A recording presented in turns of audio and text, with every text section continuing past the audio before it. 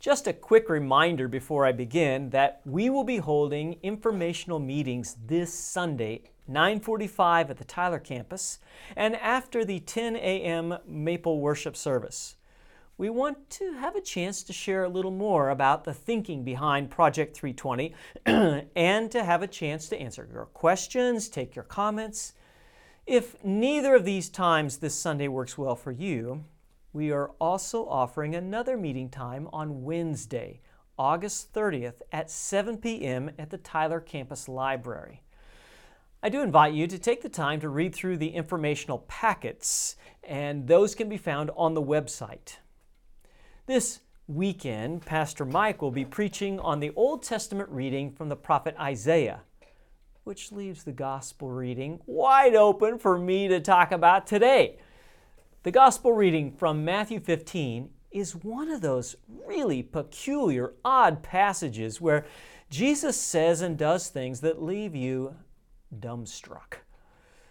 Oh, the backstory for this particular event that is recorded in Matthew 15 is that Jesus was trying to get away from it all. Yeah, he'd been through some pretty tough times. John the Baptist had just been recently killed by governmental powers that ruled the day, and Jesus was grieving. Not only was he emotionally down over the death of John, but John's murder would also foreshadow his own death that was soon to come in Jerusalem. Yeah, the happy days of healing people and supportive crowds would soon give way to those shouting angrily for his death. But finding an escape from the demands of the sick and hungry people was not easy. He and his disciples had tried to sail to a different spot in the Sea of Galilee, but people followed on foot, and Jesus could not turn away from them. He saw them and he had compassion and he healed their sick. He couldn't even send them away hungry for that night, but he had to feed them 2 fish and 5 loaves and turned it into a big banquet for thousands. But finally, having dismissed the crowds, he sent even his own disciples on ahead of him in the boat while he found a solitary place to pray well into the night.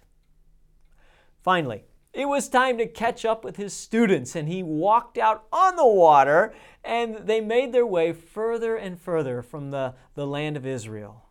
And as they made their way along the Mediterranean coast to the cities of Tyre and Sidon, surely thinking that this would be far enough away that he could get some rest and relax.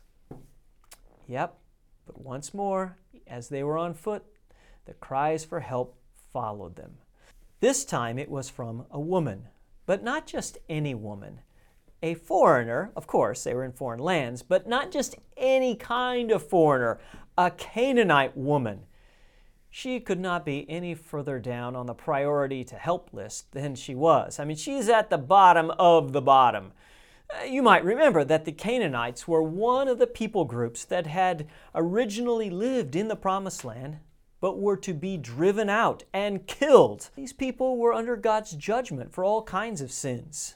Times of mercy and grace had been offered already, but they did not repent and turn to God in faith. Death is the wage of sin, not only for them, but for us too.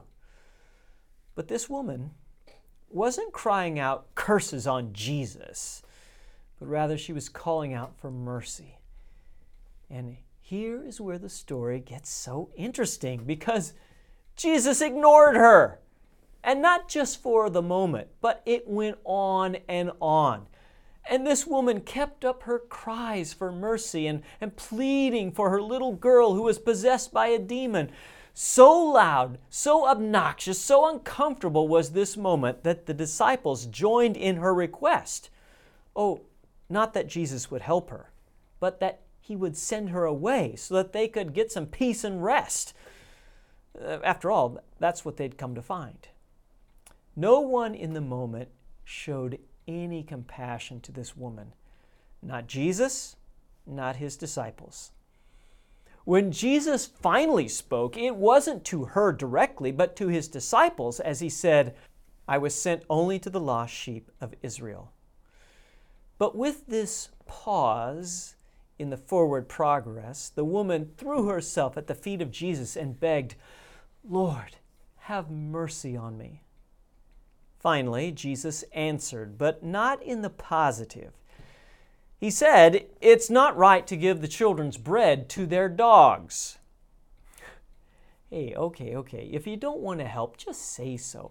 Why be so mean to this poor woman as she is ignored, insulted? I mean, there was no one there to defend her cause.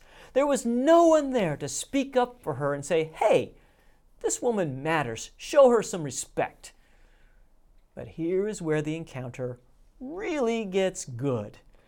The Canaanite woman, who has no one on her side, so it seems, has one thing that cannot be defeated. And that one thing is faith in Jesus. She trusted that Jesus was the one person who was on her side, the one person who would stand up for her, the one person who really cared and would help. So she answered, "Yes, Lord."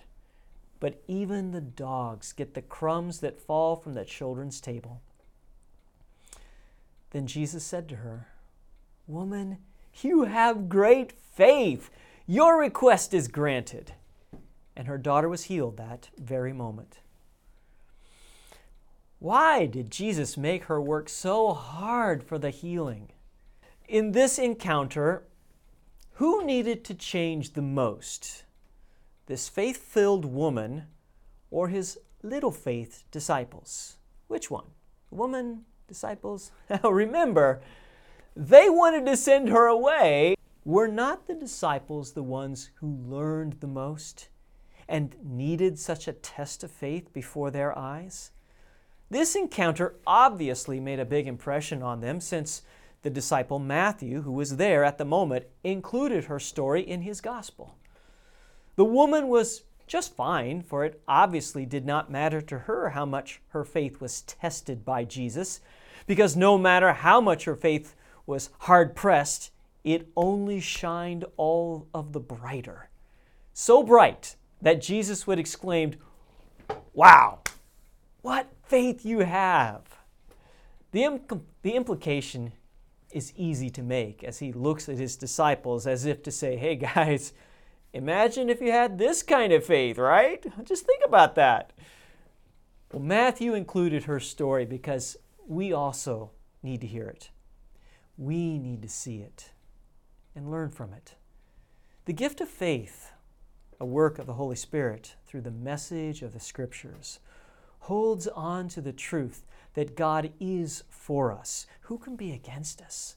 God is on our side, standing there with us and for us, and will work all things for our eventual good because He is good and He does love us. No matter how hard this faith is pressed, it shines all of the brighter, because this faith is based on the truth and reality that the way things really are is that God is standing there with you and for you. I mean, look at the cross. See how valuable you are and how much Jesus really loves you? Well, thankfully, faith isn't something that we have to try hard to keep or manufacture on our own when we really don't believe things at all. No, true faith is a gift, and it is a gift that God is longing to give you, your family, your children, your grandchildren, and all the people of the world.